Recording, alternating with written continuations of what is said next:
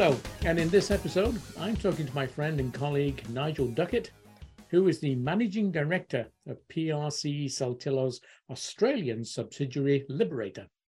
Nigel began the company with 3 staff in 2017, and today, as we head towards the close of 2022, it has 20 employees who have successfully established Unity and Lampwords for Life as widely used vocabulary options for people who use AAC.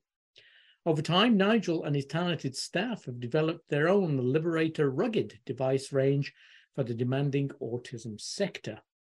Now, prior to this, Nigel spent 7 years managing the assistive technology business unit for Navita Children's Services. Here, he became acquainted with the entire array of AT products available. Yet it was with Minspeak that he was triggered with a deeper awareness of AAC.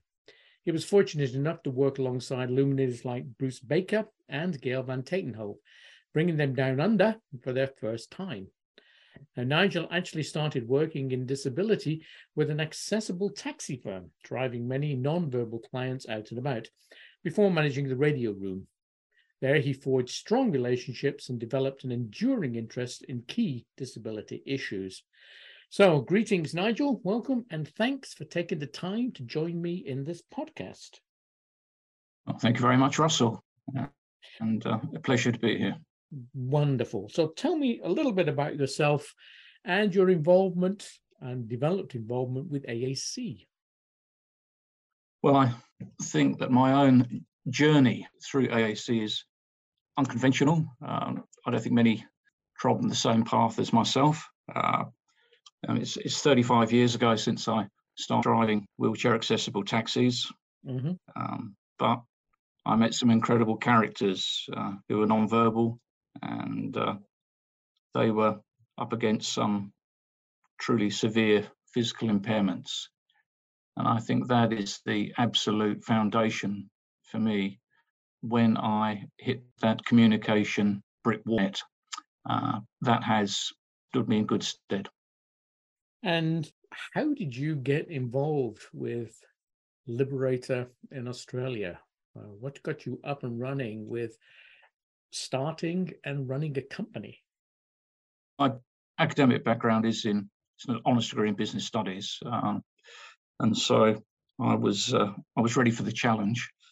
But when I was running the assistive technology business unit at Navita Children's Services in Adelaide, PRC products were pretty much our mainstay.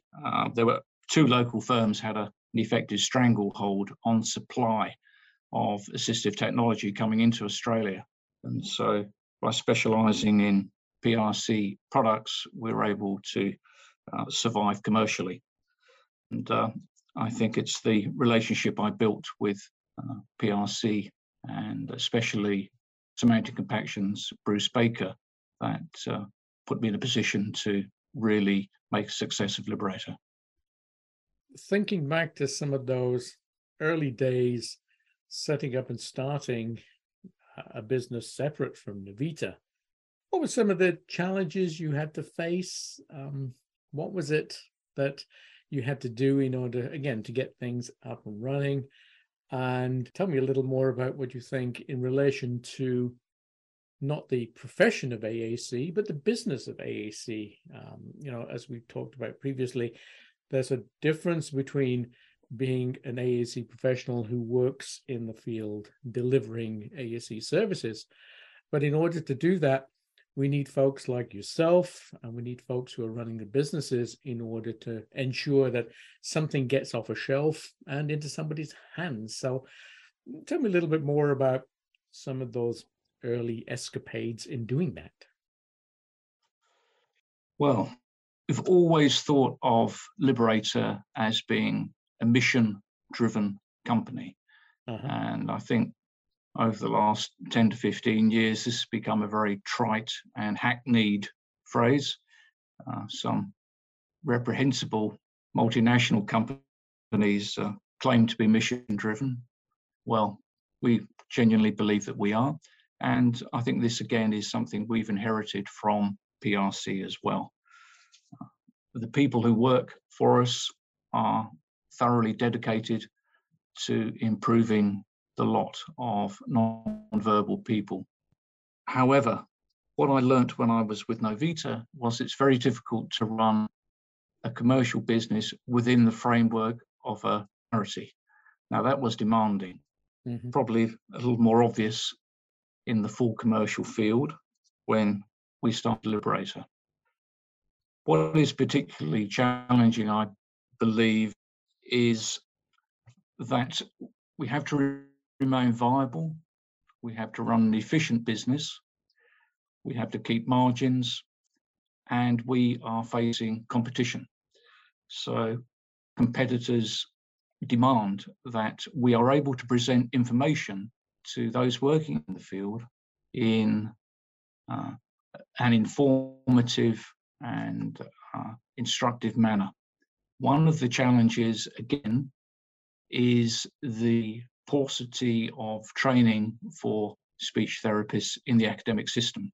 It's not just in Australia, that's the same the world over. So to some extent, we always attempted to compensate for that by providing not just awareness, but education and training around our products and also wider aspects of AAC. And when you first started the company, what were the challenges in terms of actually employing people full time? Because I'm guessing at that point, you were trying to persuade people to move from what might be the regular setting of the profession as providing services as clinicians or educators, and moving into this private company where you were doing something very different, which is basically supporting the people who are doing that and supporting and training the trainers, etc. Were there any special challenges you felt doing that? Well, absolutely. We didn't really have an established brand. It's difficult to attract the right people because we're always looking for the creme de la creme in the AAC world. And in fact, it was such a challenge that we ended up recruiting Maureen Casey from South Africa and arranging visas for her to come over and work for us as a consultant. Maureen's extremely experienced and has the unusual dual qualification of a master's degree in special education, along with a bachelor's degree in speech pathology, majoring in AAC. So that's the extent to which we had to delve to make sure that we had a top team available. It just struck me as well that most of our listeners are based in the US here, but with you being based in Australia, I suspect there are some different sort of challenges in terms of geography, in terms of delivering services. And also, you don't just cover Australia, do you, Nigel? Well, fundamentally, we do. Let me answer that one first. The other obvious market in this neck of the woods is New Zealand, but their funding system, although perhaps years ago it was an appropriate system and I think a smart way to go through centralisation, they now have a bottleneck of referrals for high-tech AAC assessment, and that has resulted in effectively a freezing of the market. The funding may be there, but people can't get assessments. So that market has shrunk for us. So fundamentally, it's really Australia. And the curious thing about Australia is that it is, I believe, the most urbanized country in the world. And the vast majority of the population live in the capital cities that hug the coast. So in many ways, it is a very easy market to service because of this concentration of population. I think that we were early adopters of virtual meetings and virtual support, telehealth, and so that has also assisted us in being able to look after a surprising number of clients simultaneously. So that's an interesting one. I think certainly from our perspective here in the US, that we discovered the value or the increased need for telehealth and tele-rehab during the COVID period, when suddenly we were faced with the need to be able to cover geographical areas in a similar way that you had to, except we were sort of forced into it, and we had to move fairly quickly into the world of Zoom meetings and distance learning and distance therapy, I guess. So looking at just yourself again here and your AAC journey, as you said earlier, you come from a different background from many of our listeners. But in relation to what you're doing now, you know, you've got this company here, you've got over 20 people employed, you are running a business, you are moving equipment, you're doing trainings and all that. Given everything that's happening now, are there things that you wish you'd known earlier in your career that would have, you think, helped you to do what you're doing now and maybe done it a little quicker, a little faster, a little easier? Absolutely. I think I was surprised at just how resistant many folk are to reasoned argument. In this niche field of high-tech AAC, it is dispiriting sometimes to repeatedly come across those who lack the energy or resolve to at least try alternative language systems and then gather the data for analysis. The field of AAC is merely a reflection of wider society, and there's always going to be a proportion of people who tend to have a closed mind and are not receptive to new ideas and alternative methods. And that's one of those things I think that, you know, we all come across, which is even now, after many, many years, 30, 40 years of AAC, we're still having to tell the same story. We're still having to beat the drum for AAC in all its aspects, you know, from low tech to high tech. And it's an ongoing process, even though we are in a position that seems more mature than it was many years ago. There are the same resistances in different ways to implementing and providing AAC solutions. Absolutely right, yeah. Another question I always like to ask people on the podcast is to share with us maybe a memorable failure that you've had, not just from the point of view of failing, but what did you learn from that memorable failure? Well, I'm going to sidestep that question, Russell.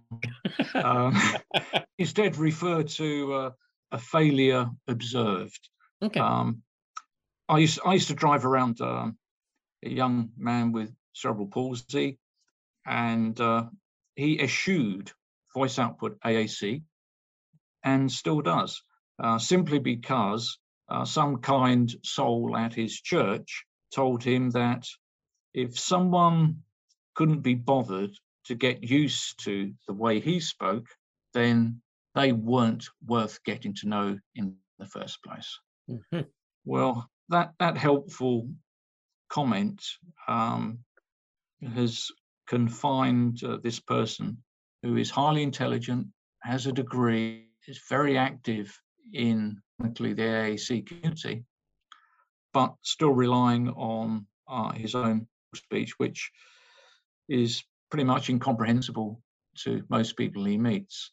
And there's no reason why this person couldn't have, with the right supports, been a superb communicator, and I would say would have been a marvelous min speaker. And so I see that as a failure of all the therapists and teachers and ancillary workers could not dissuade him. And so I see that as a failure, almost a tragedy, really.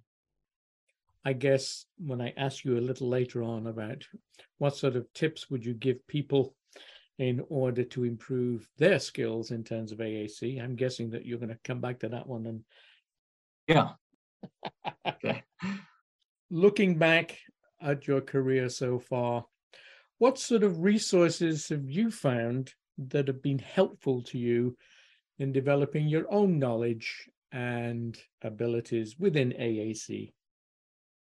The ones that really made a massive difference to me were the PASS software containing all the Unity language vocabularies, having that on my laptop and practicing that and learning the system until I'm a reasonable exponent. That certainly was massively important to me. Some very basic things such as Galvan Tatenhove's first 300 words list. And more recently, Liberator developed an online course that covers the real basics of AAC. It's called Foundations. It's a free online self-study course. It hangs off the Liberator Australia website.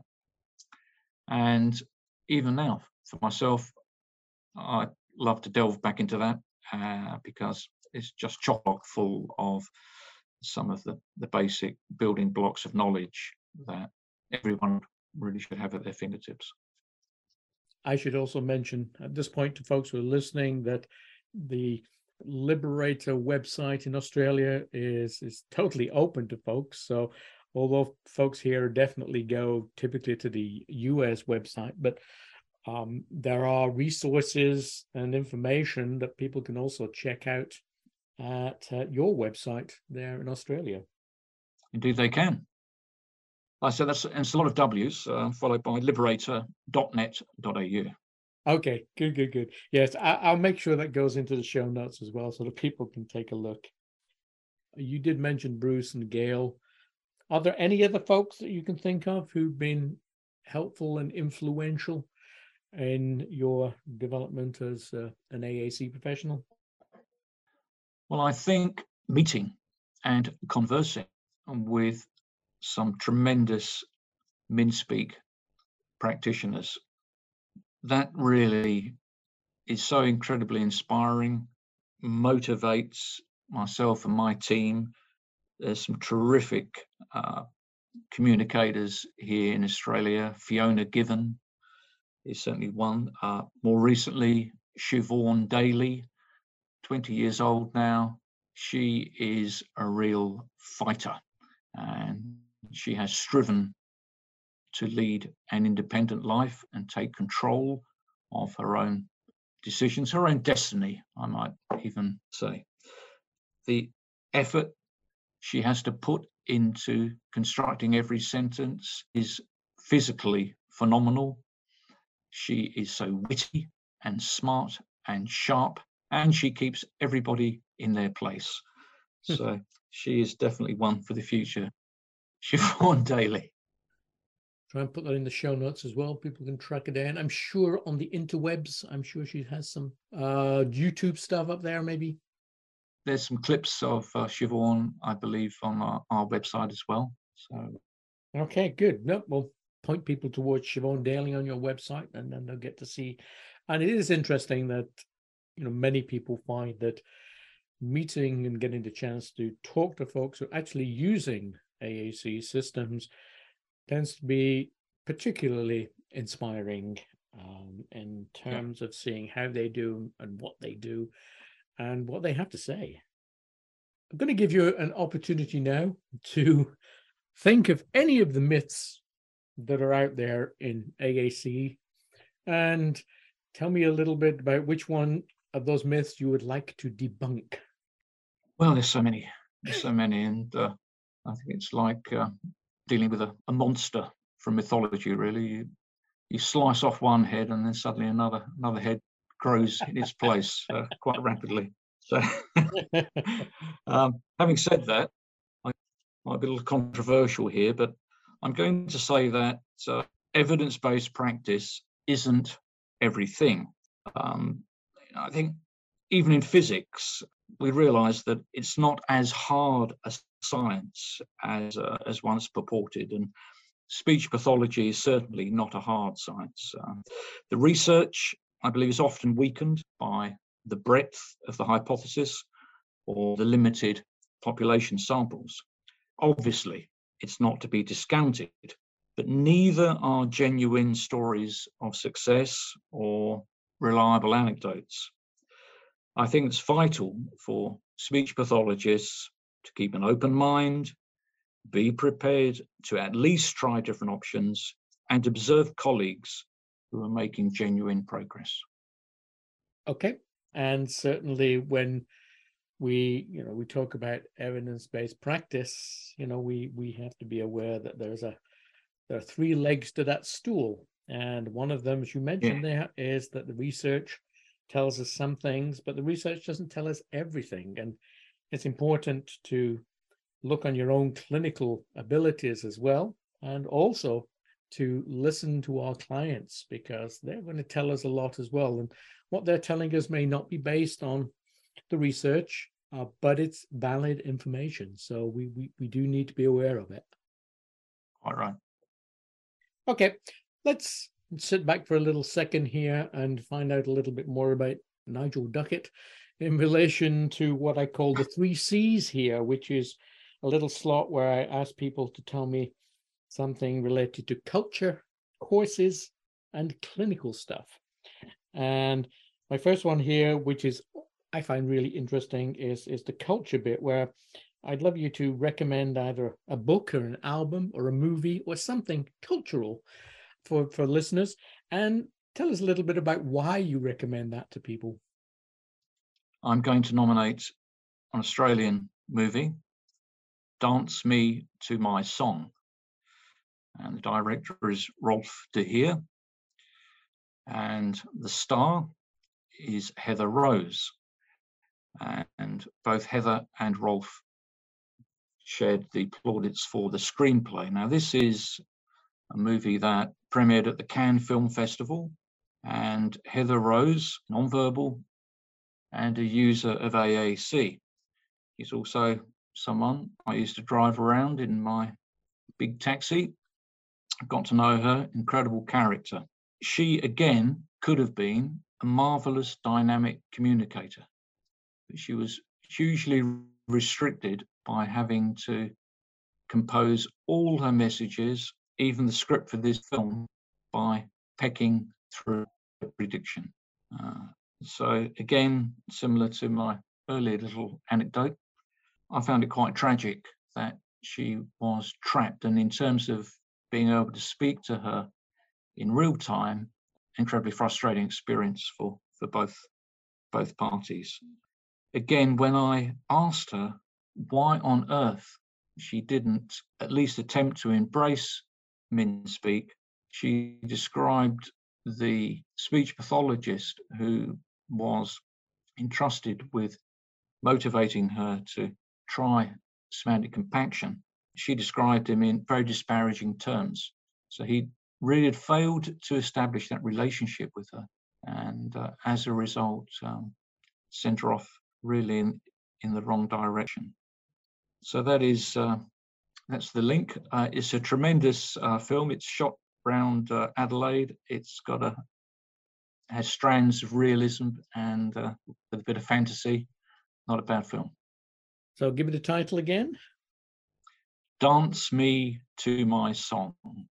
Dance Me to My Song. Okay. Do you know if that's available on YouTube at all? I don't absolutely know that. Okay. I think it would be. We could check it. I Should know have checked that. A couple of months back we had Paul Andres on, and for his movies he also picked one that he could point to on the wonderful YouTube stuff as well. But okay, I'm sure people can check that one out as well. So in terms of my other C, which is courses, are there any courses or conferences that you recommend that people should really try to attend? Yes. When the taxi firm I was working for was unceremoniously shut down by the state government, before I started working at Novita, I took up a bachelor's degree in disability studies. And the professor there invited me to the master's degree after a month, which was very good of him. I must have been doing something right. And that was Professor Roy Ian Brown. He was actually the academic who came up with the concept of quality of life. So quite a prestigious academic. What I learnt in that course was the perspective of disability, the education factors, the lack of education often, the poverty, the dysfunctional nature of families beset by the stresses and strains of disability, and segregation and isolation of disadvantaged people. So I think that one of the unfortunate aspects of AAC, the speech pathology field, is that many who gravitate towards it have little life experience. I think they tend to go straight from college or school to university, and they don't have a breadth of life experience and some of the trials and tribulations that many people with disability have to contend with. I think straight speech pathology studies isn't really adequate to prime someone for making a deeper, more informed and integrated contribution to the field. And this is in relation to that you said this was a master's degree that you did there? Yeah, I completed the first year, and then I was offered the job at Novita, and having to keep the roof over my head and food on the table for my three young children, I thought I'd better abandon studies and be a little more practical. Yes, sometimes there are things that go on in real life that take you out of what you were doing in your academic life. That's right. Are there other conferences actually that take place in Australia that are particularly useful for people? The main conference that really dominates the AAC scene is AGOSCI, which happens every 2 years. That really is the main event as such. There have been other events and conferences from time to time, but they've come and gone.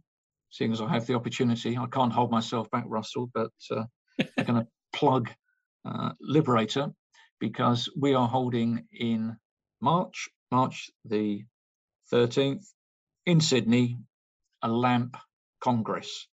And so we are going to try and again fill a void that we believe is there. And for everybody working in the autism sector, we are going to hold a different type of an event that will seek to exchange information and knowledge for all those attending, rather than just have a couple of demigods up on the stage.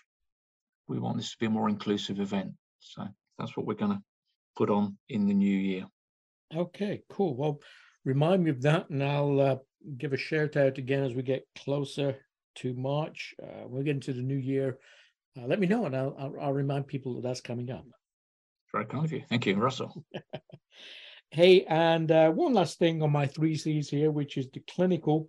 And I think you've already given some advice, I think, to people in terms of how to improve their clinical practice. But is there anything else you'd like to say to people out there to say, if you want to be good in your job as an AAC professional, what could you tell them that would be really useful for them to make sure they are doing? Well, of course, I'm not a clinician, but I have been fortunate enough to observe many of, I would say, the finest in the field. One thing that really is extremely apparent, and that's the need to establish and build relationships with the client and family members. You can't rely on your qualifications and status to gain buy-in. You do have to earn it. And if you can't earn it, then however good your therapeutic strategies, they will probably amount to very little. That's certainly something that I've noticed has been reinforced time and time again. By connecting with the family, of course, you can often discover the hidden motivators that can spark a desire in your client to want to try and communicate after inevitably so many years of passive behavior. This is behavior that's learned and has been reinforced over many, many years. And that is a huge barrier to break down. And often a mother can supply that little snippet of information that can make a breakthrough in your AAC relationship. And of course, Another thing is, I believe, is to work hard at achieving competency with the AAC system you're advocating. I think you need to be believable and to be able to demonstrate and model the AAC system dynamically. If you can do that, then I think everyone's going to tend to come along with you. It gives you a lot of credence. So those are three tips from me. Perfect. Always good to know. And as you say, you're not a clinician, but you are in one of those unique positions where you get to observe and to meet and to interact an awful lot with a lot of people in the field. So the things you observe are as important as anything else. So I think it's good to hear those things coming from you as well. That's awesome. Okay, how can people contact you if they have any comments or questions after listening to this? Well, I'd be more than happy to receive any inquiries via my email address, and that's easy. That's nigel@liberator.net.au. Brilliant. I'll make sure that goes into the list of things as well. And so, Nigel Duckett, Managing Director of PRC Saltillo's Australian subsidiary Liberator, thanks very much for taking part, and have a great rest of the year. Well, thank you, Russell, for inviting me on the show, and I think it's a terrific thing you've put together here, and I'm sure it's creating a lot of benefit out there in the field. Thank you for all your efforts. Appreciate it. Okie doke. You take care now.